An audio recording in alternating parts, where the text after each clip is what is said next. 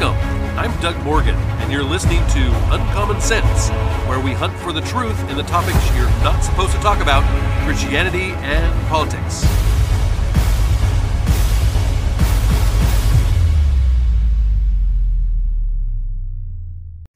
It's time once again for FOMO Friday. Yes, we love to make sure that you don't have that fear of missing out, especially if you're not listening to the propaganda media anymore, by bringing you the stories that you may or may not have heard about. And you know, I've had leftist leaning liberals take objection to when I say that they are Marxists. Yes, leftists will promote and support policies that many times are the very thing that Karl Marx and others espouse to. Our first story today is just another example of this. From a series of articles from the Daily Wire comes this one. It says Karl Marx and Friedrich Engels, the pioneers of modern socialism, insisted that every adult member of society be, as they called it, liberated from parental work and instead fill socially productive roles. Mao Zedong of China embraced this doctrine and declared that, quote, in order to build a great uh, socialist society, it is of the utmost importance to arouse the broad masses of women to join in productive activity, unquote, which would foster, as he put it, genuine equality between the sexes.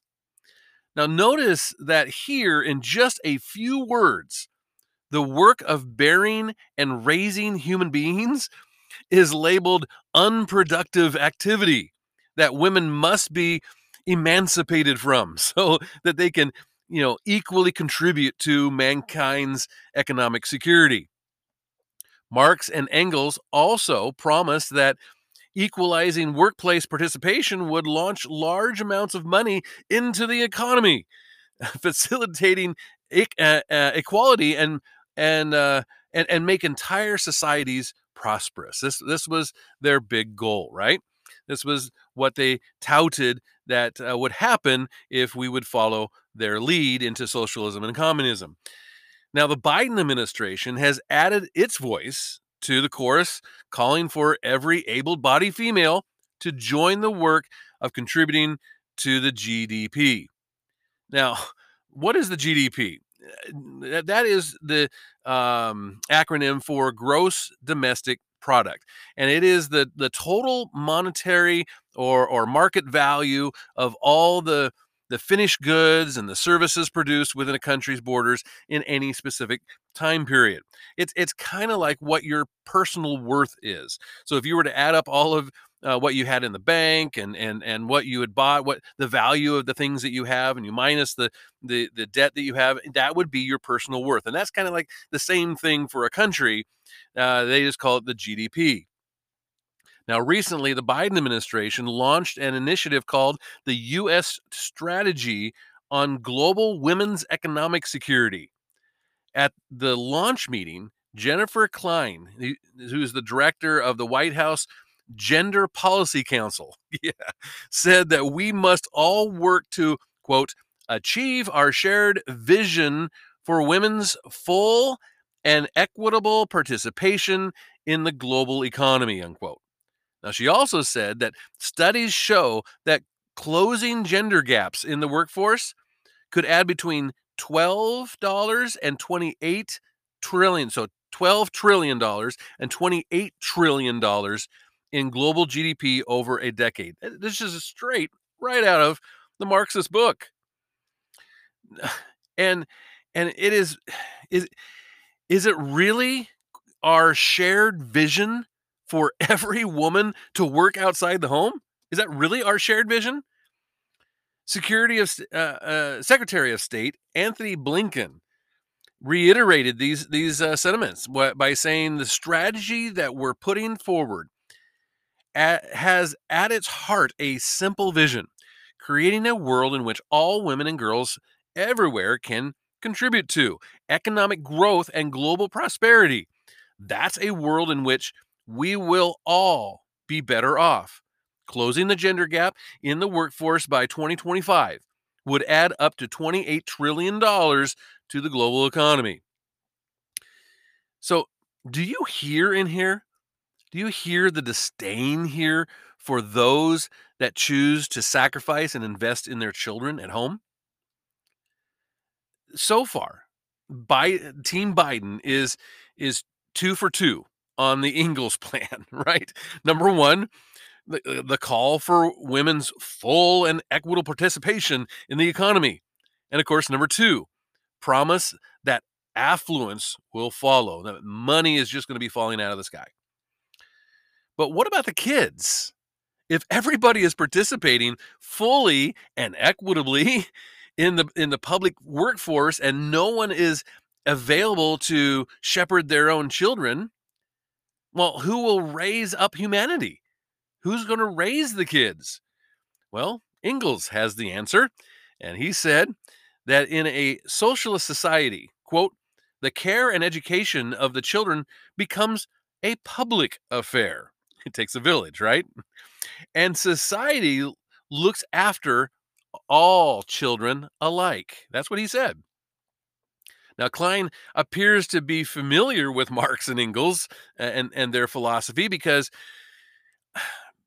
her next demand was for governments to ensure women's economic security by, quote, improving care infrastructures, unquote. Blinken said the same thing. Governments must strengthen the foundational support, child care, elder care, that allows women to participate equitably in the economy. But how will the world's governments provide free and low-cost daycare services for everyone? Such an undertaking would certainly cut into the wealth that is supposed to materialize for women and women's full participation in the economy. Well, enter the World Bank. The U.S. strategy on global women's economic security says the U.S. government has partnered with the World Bank and is leading diplomatic engagements to encourage partnerships in the recently launched Global Investment in Childcare Initiative, housed at the World Bank, which will expand access to quality childcare and early learning programs globally, unquote.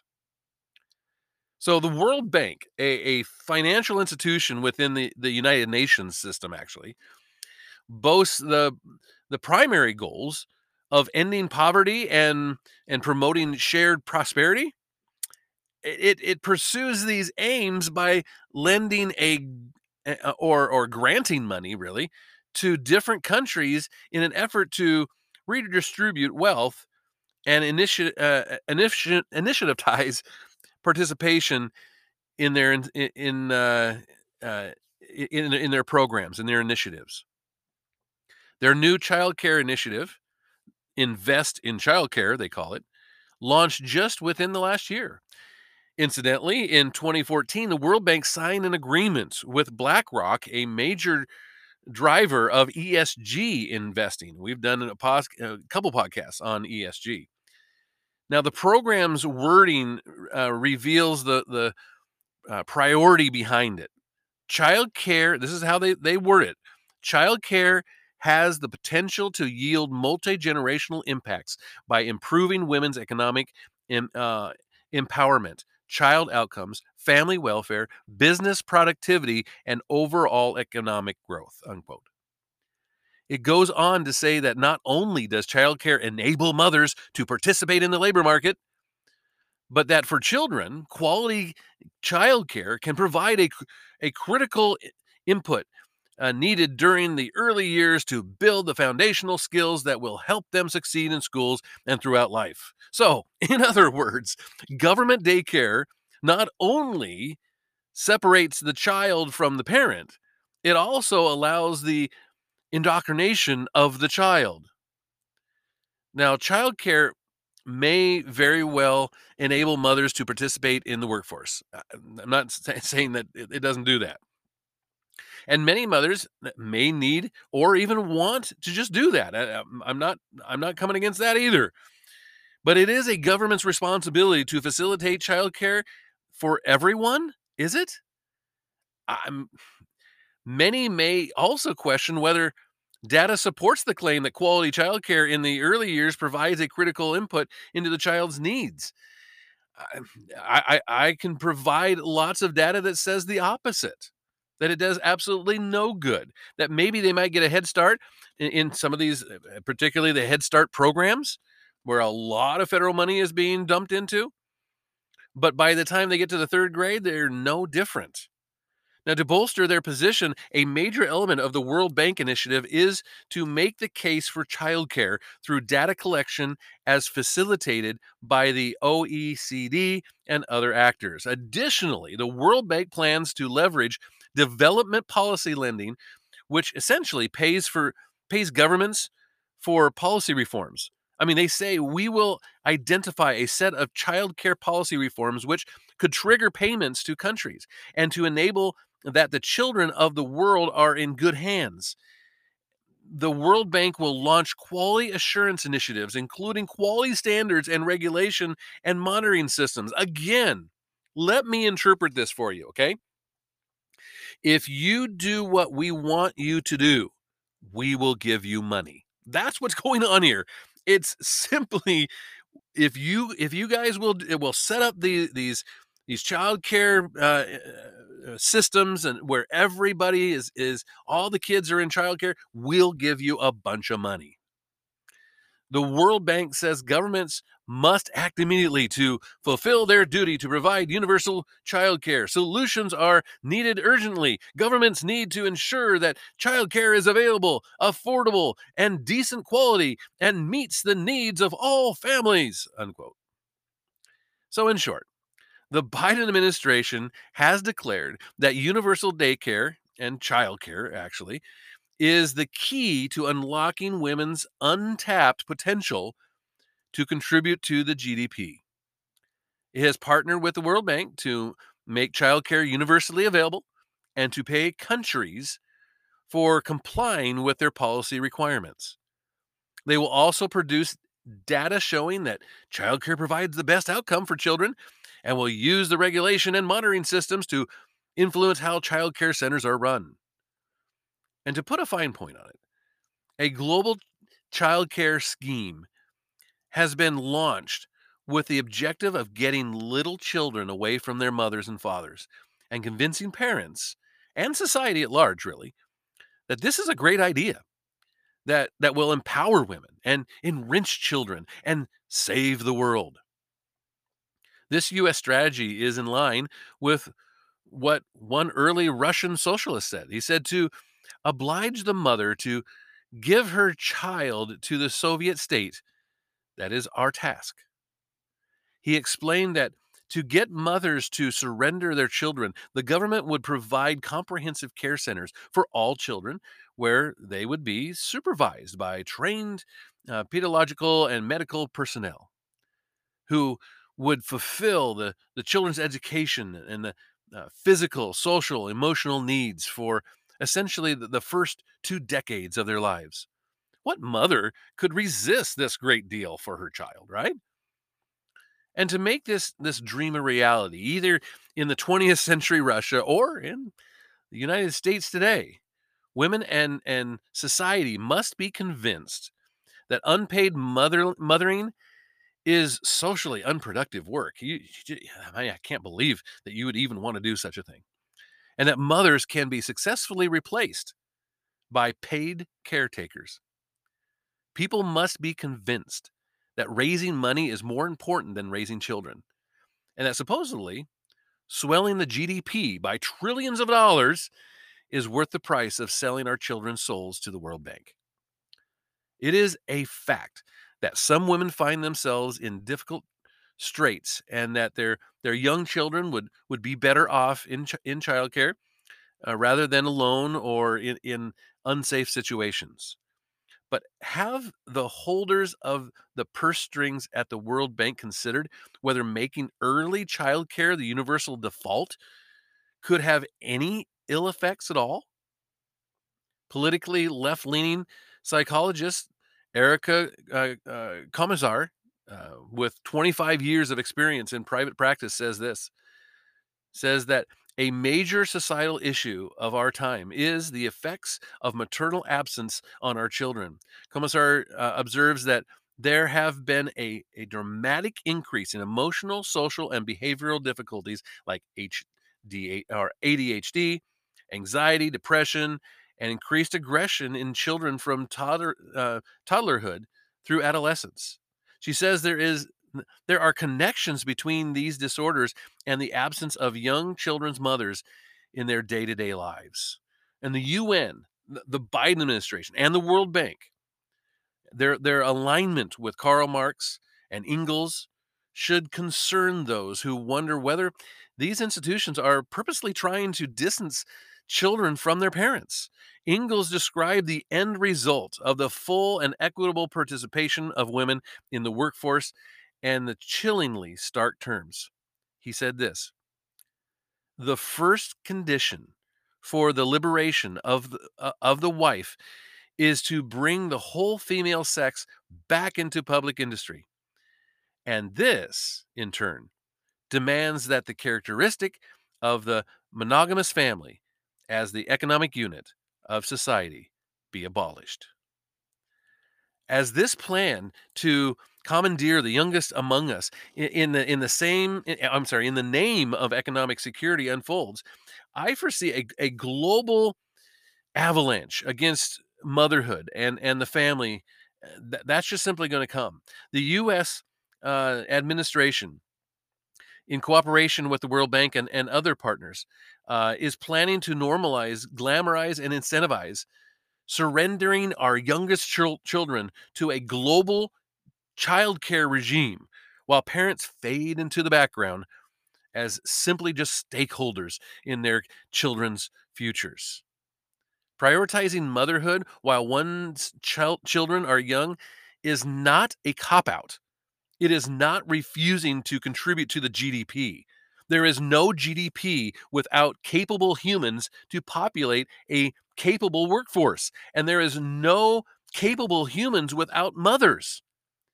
If we remove the work and the value and the influence of mothers, we cut off the branch all of humanity is sitting on. The World Bank wants to buy your children. Don't sell them. You see, God created the institution known as the family, and that is why we see so many attacks on it. The family is a threat to their indoctrination. It has to go. It it can take on many forms, this attack, from convincing women to not have children in the first place to giving them up to the government if they actually do have them. And speaking of people under attack, I've maintained for a while now that in this country, in particular, we have black privilege. Yes, we have black privilege. The race or people group that is discriminated against the most are whites. And for example of this, and just another example of this, comes this article where it says a group of students at multiple campuses circulated a list of horrific anti-white slurs in a student group chat. This list of more than 250 racist names for white people was leaked by an Auburn University student earlier this month. The list was shared on a group chat connected to Auburn's Black Student Union on the messaging app GroupMe.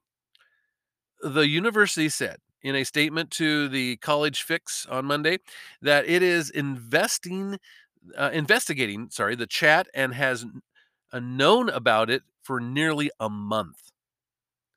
Auburn University student Jaden Hurd leaked the list to Turning Point USA, although he said that he originally obtained the list from a whistleblower inside the chat. Now, the list contains 265 names and are anything but a joke.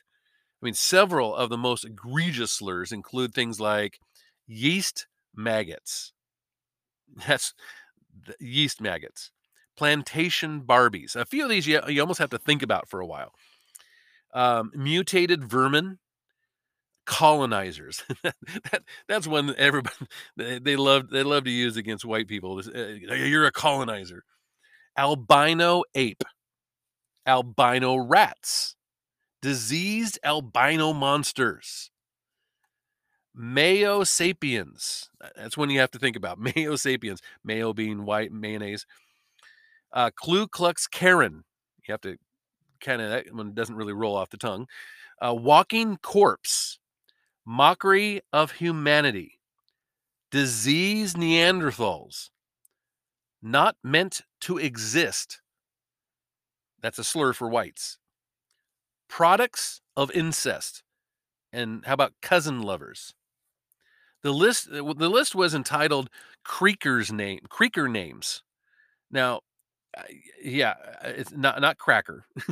Creaker names. Creaker is, and I didn't even know this until just recently. Creaker is just another slur for an old white person. The list also appears to include international students. It includes the name Ready Salted Crisps without MF salt. Now that's a British term for potato chips, the crisps. And white wallabies, which is a reference to the Asian mammal. White wallabies, probably my favorite one on the whole list. But anyway, screenshots from the group chat after a list was shared indicated that the students intended to use the list to insult white people on campus. Here's the Google Docs and the name of the Neanderthals, one of the students said. Speaking to the College Fix, Adams said that Auburn has known about the chat since January 17th and is currently investigating the matter. So let me just ask one question here, okay? If there was a list of slurs for black people or Asian people or whatever, right?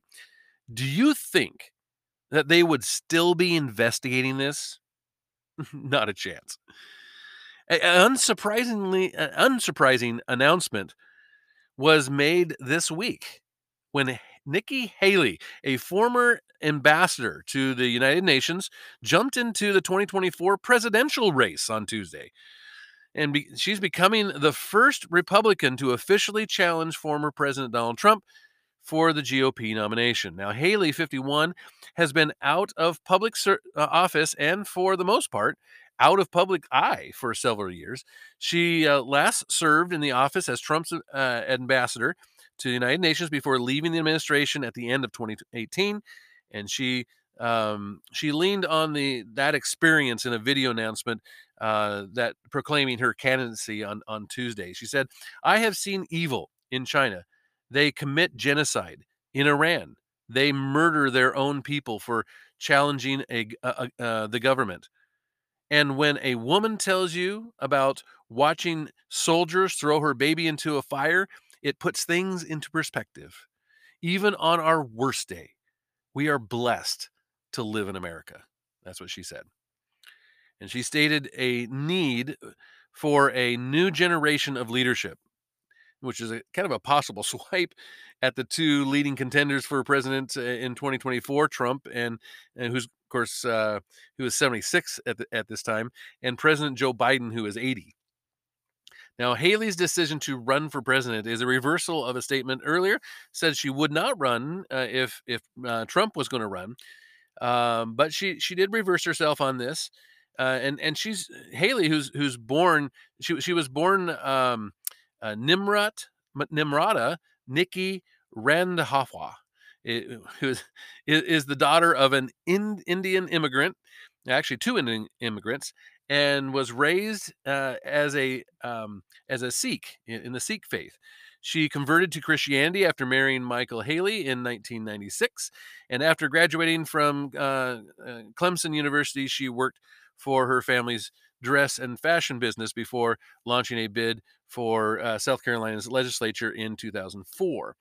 Riding a wave of the Tea Party support into office, Haley signed some new laws that cracked down on illegal immigration and moved South Carolina off Common Core education standards, which is a really good thing. South Carolinians responded by reelecting her to a second term in office in 2014, and of course, the rest is history. Now, um, in 2016, Haley stood against a Republican-backed bill that would have blocked people from using a bathroom that differed from their biological gender, so that's not so good. Haley helped kill the bill and brought her state under fire from progressive activists and lawmakers who said that the legislation was anti-trans.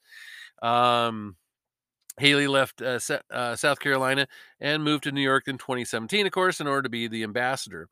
Haley said that she was leaving the administration when she left being the ambassador because of fatigue. And Haley spent 2 years as the UN ambassador after her time at South Carolina as South Carolina governor. And the ambassador wanted to take a break from her rigorous schedule, and so she's done so. And she, like I say, she kind of fell off the map there for a little while. Much of her time after leaving office was spent heading up her conservative advocate group, Stand for America, and a political action committee under the same name. Now, the organizations have served as a repository for some of her most trusted advisors from her political career. I'm sure they'll probably help her in her run for president.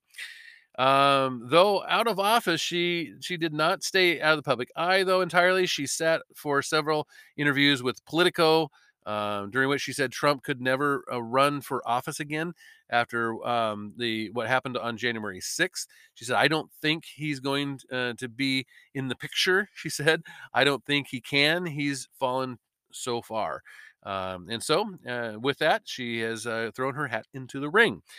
So, it is interesting. She's an interesting candidate, and one to really keep your eye on as the 2024 campaign season unfolds. And lastly, today, we have seen so many reports of spy balloons and UFOs in the skies over the US, but some may have now been explained. From the UPI, it says a string of lights in the sky that prompted reports of UFO activity on social media were actually Starlink satellites, experts say. The line of lights spotted over the state, over different states on Sunday night, sparked speculation on social media that UFOs were flying over the area. We actually saw them where we live in the Pacific Northwest. We saw the Starlink satellites up there the other day. We stopped and we watched it. It was kind of a neat deal. And experts said that the lights were actually Starlink satellites launched into orbit on Sunday evening. Quote, "They launch a whole train of satellites, and you're actually seeing individual little satellites, but they're all in this row. And that's why it looks like this bright line in our sky," is what Renee Kerrigan, who's the curator at Science and planetarium director at the Peoria Riverfront Museum. This is what she told WEEK TV. Now, Kerrigan said that the lights will likely be visible again on Tuesday night, which is, I think, actually what we might try to go see this coming Tuesday, and because it's kind of a neat deal, it really is. They move fairly quickly through. You have to kind of watch for them, but they move fairly quickly across the sky. You can see them in their pattern and in their lines, so you kind of know what they are. And my our oldest said, "Hey, look! It looks like a shooting star." And they don't move that fast, but she thought so anyway. And so we were able to identify and kind of catch those in the sky. They're not UFOs; they're just simply satellites. So I don't know. Maybe you've seen them. Maybe you've seen some reports of UFOs that you'd like to share with us. We would love to take a look at what you have to offer, and you can, of course, do that. You can send those stories. You can tell us what you think. Maybe there's a story you would like us to cover on our next FOMO Friday report. Would love to see that and hear from you. Of course, you can always do that at uncommonsensepodcast.com. Thank you very much for listening. This podcast is a production of Morganite Communications.